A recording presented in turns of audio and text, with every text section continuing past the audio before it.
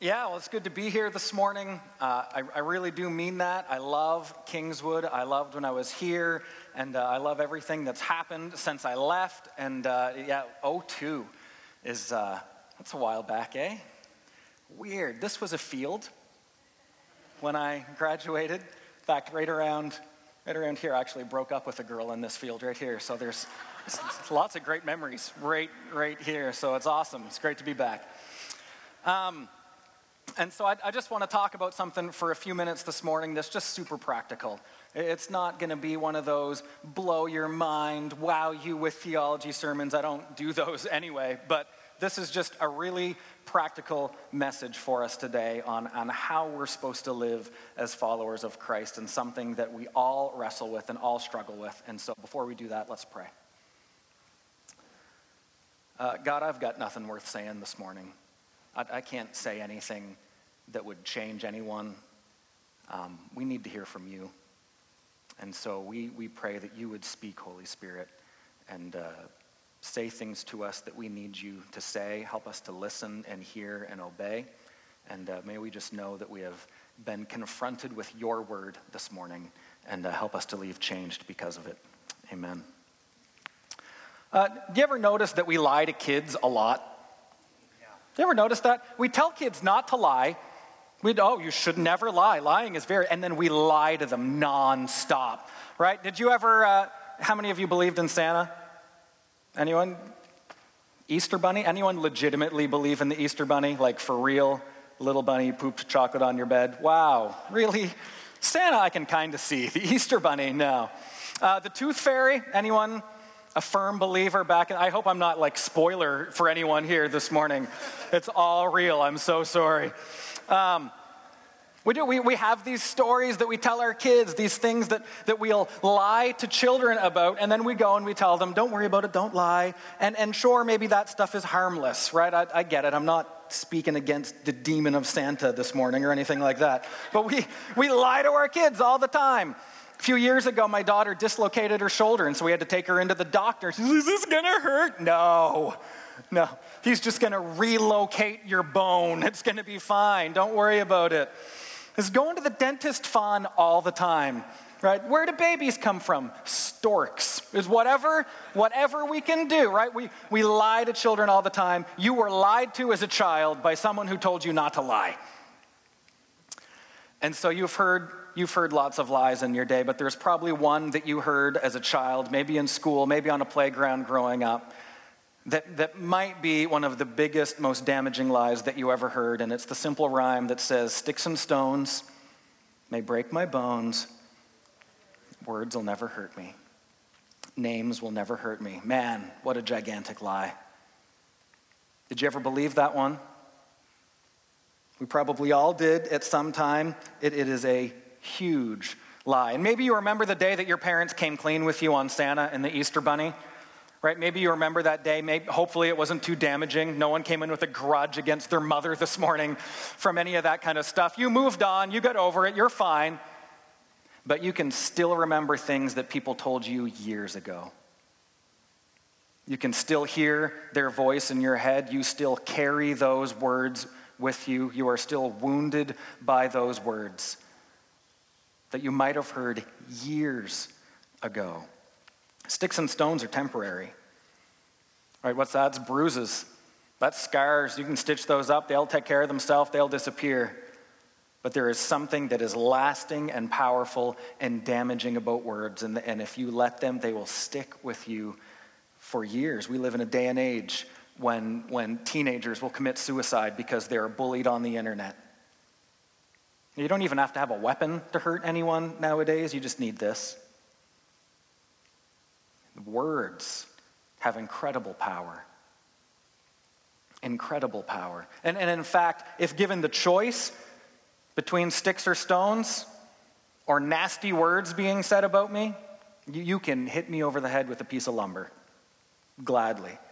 And I just had a year where I endured a lot of that for the first time in my life and got thrown into a bit of a media issue and was taken out of context and misrepresented. And my Twitter feed was just like you would never fathom that people would say those things to a complete and utter stranger. I will gladly let you throw a rock at my head. Words. Words. What are you saying? How are you saying it? Now, on the flip side, words can be good. They can be good. And words have changed the world. I mean, really, anything good that's happened because someone got up at the right time and said the right thing. Someone stood up at some point in history and spoke words against slavery. They spoke words against racism. They spoke words against injustice and poverty. You can change the world with the right words. You can change the world with good words. And so it's one of these either-or kind of issues. It's two sides of a coin. Your words can be so good or so unbelievably bad. That's what Jesus did, right? He just walked around and said stuff. It's just words. Mind you, he was the Word. It was a little different. But the potential that you walk around with your words is astounding. The verse I want us to look at this morning, there's so many scriptures on watching our words in the Bible, but our verse this morning is Proverbs 18:21. Simply says, the tongue can bring death or life. The tongue can bring death or life, and those who love to talk will reap the consequences. That sounds fairly foreboding, doesn't it? You will reap the consequences. Your tongue is death or life. That means it's good or evil. That means you can construct or destruct. What you say with your words is unbelievably powerful. And obviously, when he says the tongue, we're not literally talking about the tongue. I mean, we are, because that's how you speak. But it's bigger and broader than that. Your tongue is this little disgusting, slimy pink thing that hides in your face. Right? Your tongue is disgusting. There's a reason that God hid it in your head where you can't even see your own tongue. Right? You can't see your own tongue. Right? Unless you're Gene Simmons or something. Can anyone see their own tongue? I don't know. Now everyone's trying it. Some guys can. No one wants to see your tongue. We tell our kids, right? Like, don't stick your tongue out. That's disgusting. Right? We're not talking about the tongue literally. It's kind of this metaphor. It's like when we say the White House has issued a statement. No, it hasn't. It's brick and wood. But it's what the White House represents. And so when it says the tongue can bring life or death, we're not literally talking about your tongue. We're talking about how you communicate in general, because the way you speak nowadays goes way farther than what you just say verbally. It's way more than just your tongue. We're talking about communication in general this morning. And I think if Solomon, or the author of this proverb, were here today, he would probably look around and say something more along the lines of, your communication can bring death or life. He would look at this and say, your keyboard can bring death or life. Your Facebook comment, death or life. How you respond to that text, death or life. It's not just your tongue. We communicate in a lot of ways, and all of our communication has enormous implications.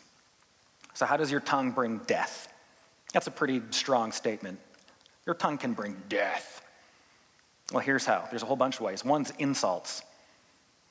Insults are death. Put downs, sarcastic comments, when you just kind of throw character judgments out there at someone else, insults are death. That is how you bring death with your tongue. And we do this so quickly, so easily, right? Without even thinking about it. This isn't something that you've done in the past and you conquered and got over. For the most part, probably. This is something we do. You've probably insulted someone this week. What time is it, right? 9:50. You've been up for like an hour or something, right? Some of you are going, no, I have not. 22 minutes. We just insult so easily. It happens so easily. And the thing that happens, I find, when we do this, what's bad about this for followers of Christ is that we do it and we don't even feel bad about it. We don't think twice that we did that. It doesn't even register on our conviction scale anymore. We just insult. It happens so easily. Your roommate does something or says something and you're like, oh, you idiot. right? You get cut off in traffic. I got cut off on the way here, actually, by a huge truck that then immediately slowed down in front of me. Then they're going, oh, you are such a bonehead. And God says, what are you speaking on again? Happens so quickly, so easily. And we mistakenly will think sometimes that, hey, no harm done because no one was there to hear it. Right? I insulted that guy, sure, but he wasn't around. It's not like he knows I said that about him. I muttered it under my breath and he was in another room somewhere. No big deal. And the Bible would say otherwise. The Bible seems to indicate that the harm that is found when you insult someone isn't necessarily in whether they were there to receive it, but what was happening in the person's heart who said it. This is James chapter 3, starting at verse 9. He had a lot to say about the tongue. And he said, sometimes the tongue praises our Lord and Father, and sometimes it curses those who are made in the image of God. And so blessing and cursing come pouring out of the same mouth. Surely, my brothers and sisters, this is not right. Does a spring of water bubble out with both fresh and bitter water? Does a fig tree produce olives and a grapevine produce figs? Nope. And what he's saying here is that what comes out of a tap indicates its source. What grows on a tree indicates what kind of tree that is and how healthy that tree is. And so for you, Kingswood, what pours out of you is revealing what you're full of. The words that you said yesterday revealed your heart. The words that you said last week were an indicator of what is in here. And so if you or you know someone else that's just this constant stream of insults and put downs and negative commentary and complaints and discouragements, that is very much an indicator of what's going on right here. Your words will reveal your heart every time. James would say, can something evil come out of a heart that's supposed to be holy? How does that happen? It's not right. You can't come in here and praise Jesus this morning and raise your hands and sing and then go back to your room and just start spouting off against that guy you can't stand or that professor who gave you a grade that you didn't deserve or something that happened at home that's driving you nuts. You can't do it. Cursing can't come out of the same mouth of a heart that is holy. The issue isn't found in whether or not the person heard you. The issue is what is inside of you that made you say it. And that makes it a lot harder. Jesus was good at taking something relatively easy and making it a lot harder. For instance, he would say, you've heard it say, don't murder. Well, I don't know about you, but that's fairly easy for me. I have not killed anyone ever in my life. So far, so good. Right? Relatively easy. And so Jesus says, I'm going to one-up that a little bit, and I'm going to say that even if you get angry at someone and speak against them, then you might as well have just committed murder. We think, what? Did you really just say that? Did he really say that? This is Matthew chapter 5:22. He says, even if you're angry with someone, you're subject to judgment. If you call someone an idiot, or if you curse someone, you are in danger of the fires of hell. When we started talking about how the tongue can bring death or life, we didn't think he was talking about our own death. But that's exactly what Jesus is talking about. Your own death. Your insults and harsh words are very damaging for others, absolutely, but they are also going to damage you from the inside out. And they reveal a much deeper issue. Not just the target, but for you itself. We'll still try and justify our words, though. We'll say things like, well, what if it's true? Right? What if I call a guy a bonehead who is 100% a certifiable bonehead? Like, can I do that? I mean, Jesus did that, didn't he? Jesus said all sorts of nasty things to the Pharisees. He called them caskets full of dead men's bones. He called them twice the sons of hell. He called one of his own buddies Satan, right? So certainly, if it's true, then can't I say it? Can I call my friend Satan? And then you walk down this road where you've got to understand where Jesus had some pretty specific things he needed to do related to who he was specifically and what his goals were here on earth. You can't necessarily just go and do and say everything literally that Jesus did and said. That's a sermon for another day and another time. See, you can't use Jesus as your justification to act and say however you want. You can't go flip tables at Future Shop because their prices are too high. You can't. I mean, you can, go for it, but... And here's what we're getting at with this, is that Christians too often have used this kind of justification to say whatever it is they wanted to say, and it did more damage than it did good. It caused more harm than it did anything beneficial. And Christians, we've got this pesky habit of saying, well, it's the truth. Someone's got to stand up and say the truth, and I'm here to expose lies and corruption, and sometimes it just does not end well. It does not go well. You can think of circumstances. Just because it's the truth doesn't mean you can say it however you want to. There's a right way to say it. At our church right now, there's a fairly large group of us who just did a 12-week-long weight loss challenge. And it ends this weekend on Thanksgiving, which is so fitting. And I'm going to gain every pound back, and my veins will swim with gravy, and it's going to be stupendous. But I took part. I took part in this weight loss challenge. I knew that I could lose a few pounds, and I knew this because my kids one day told me the truth.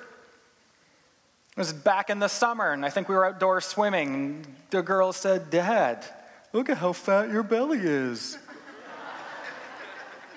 You look like you're pregnant."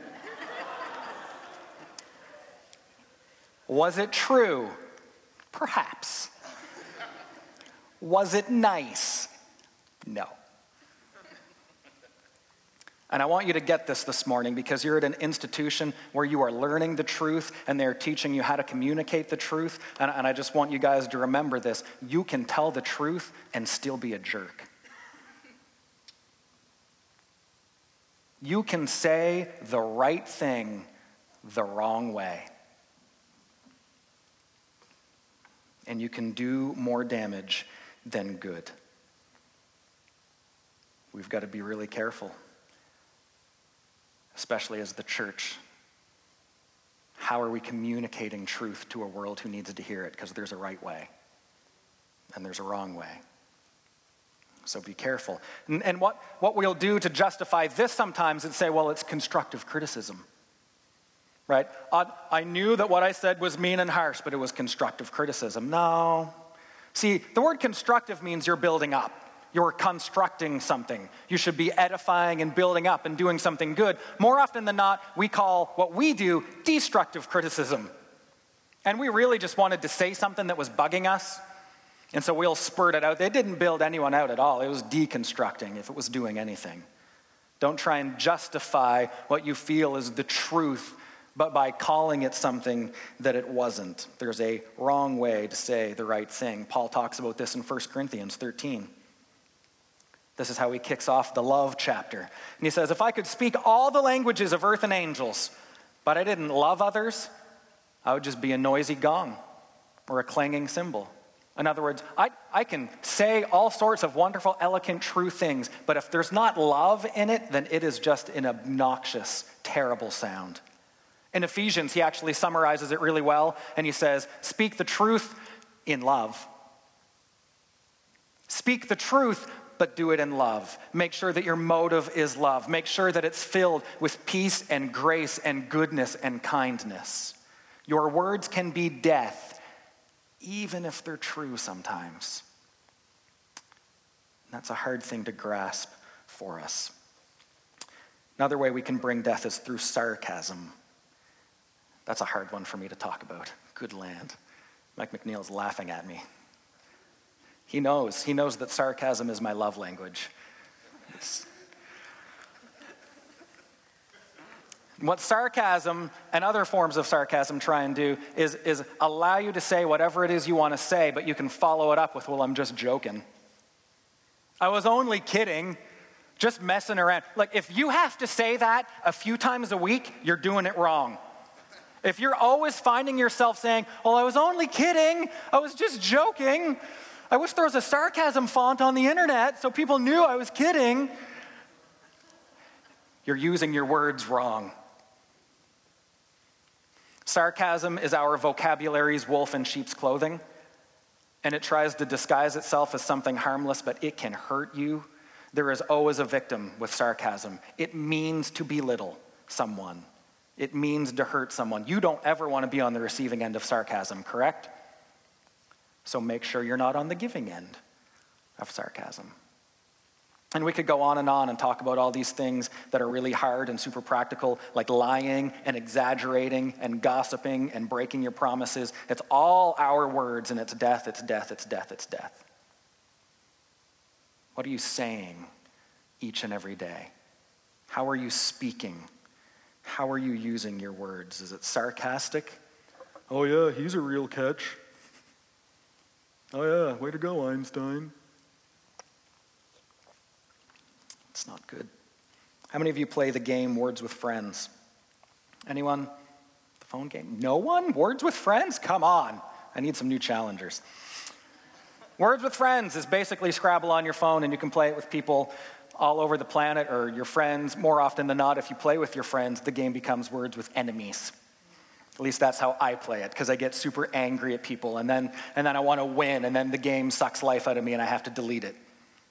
And then I re-download it a week later. So it was actually, I think it was Alec Baldwin, the actor who got kicked off of a flight for refusing to put his phone away because he was playing Words with Friends. It was awesome. He's a real genius. So inevitably, when you're playing Words with Friends, what it lets you do is put all your letters on to form whatever word you think might be a word, and it'll show you what your potential score is.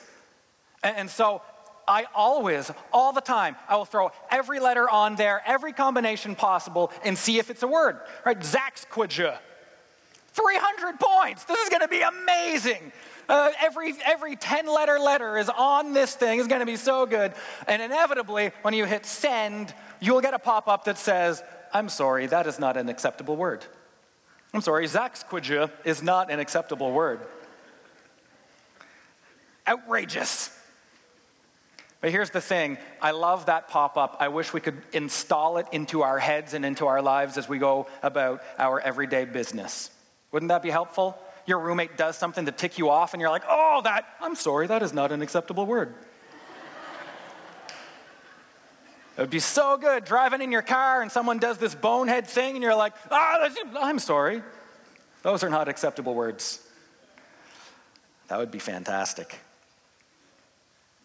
Install that somehow in your head. Get yourself into the habit of saying, it's not an acceptable word.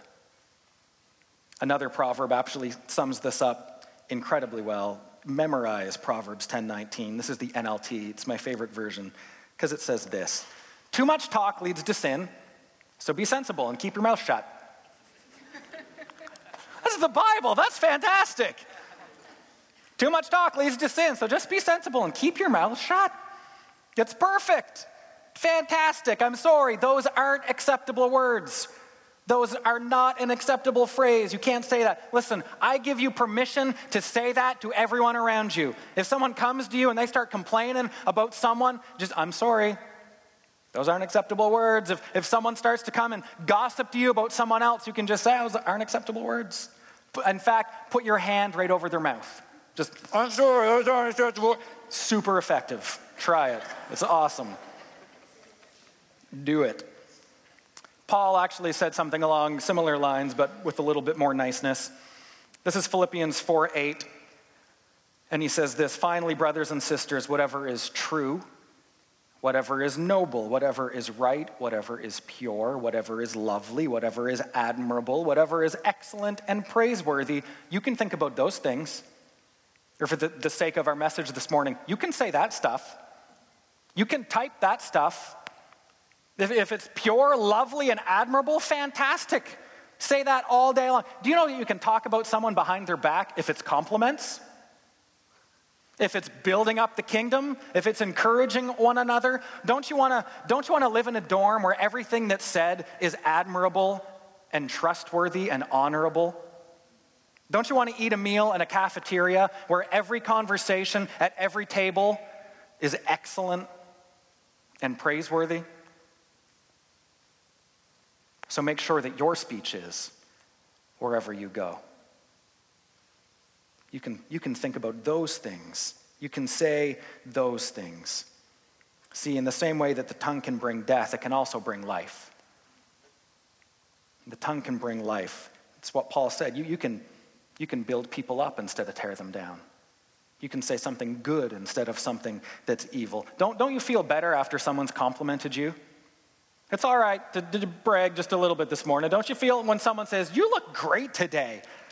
You try and play it off. You're like, "Oh, thanks, no big deal." "Really, I do?" And you're like, "Yes, it worked." Someone says, "Awesome job on that thing you did," or "Man, you preached so good today," or "I'm so proud of the way God is using you." Don't you just feel better? You walk away with just a lighter step and you're like, "Yes," because someone spoke life into you. They gave you life instead of death. This is Proverbs 16:24. It says, "Kind words are like honey. They are sweet to the soul and healthy for your body." Kind words are good for your soul. That's not just some kind of ridiculous karma, self-help nonsense. That's scripture. Kind words are good for your soul. And they are good for the souls of everyone else that is around you. So speak life. Speak good words. Encourage one another. In fact, I challenge you today, encourage more people. 5 people. Go out of your way today to encourage 5 people. And mean it. Don't just be like, "I like your pants, I like your shirt, I don't know you." Right? Just, no, okay?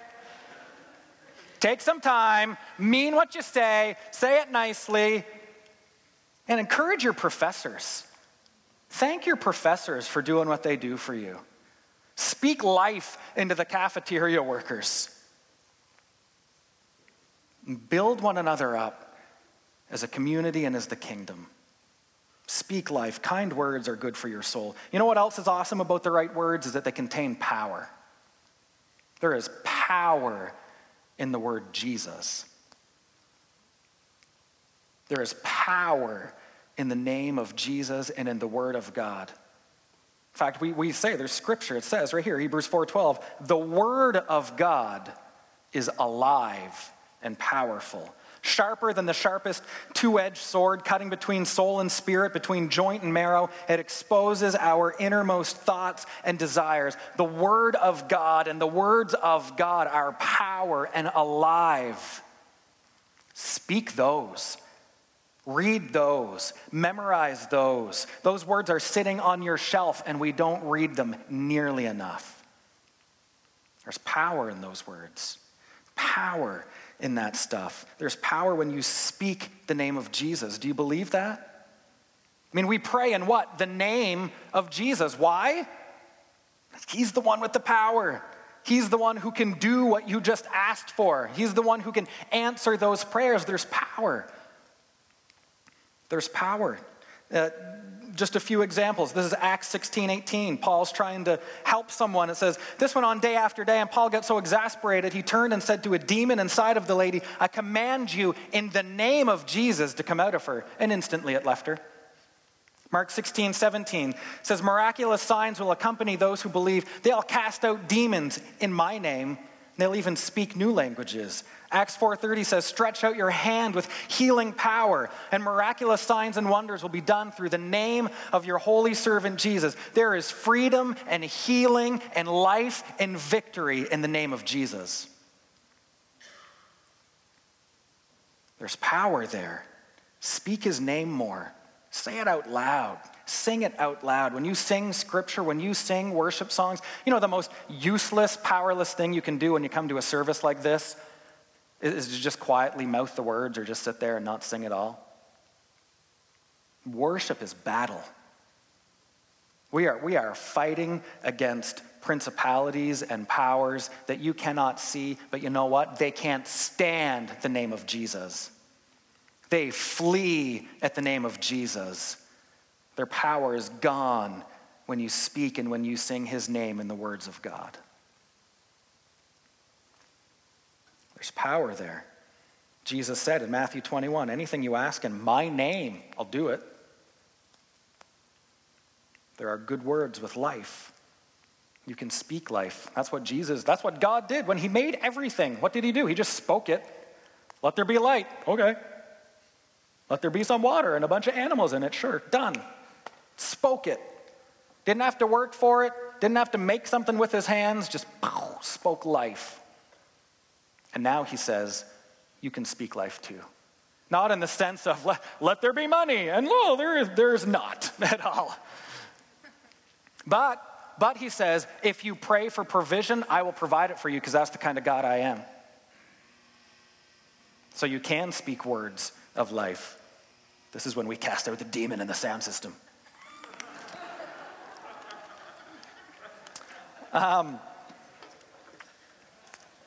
So that's where we leave things this morning. Your tongue is death or life. Your words are death or life. And you can choose to tear down and deconstruct and hurt and damage people, including your own soul, or you can build one another up. You can build up the kingdom of God. You can encourage the people around you, and you can speak truth in love and in grace. It's your call, but it's one or the other.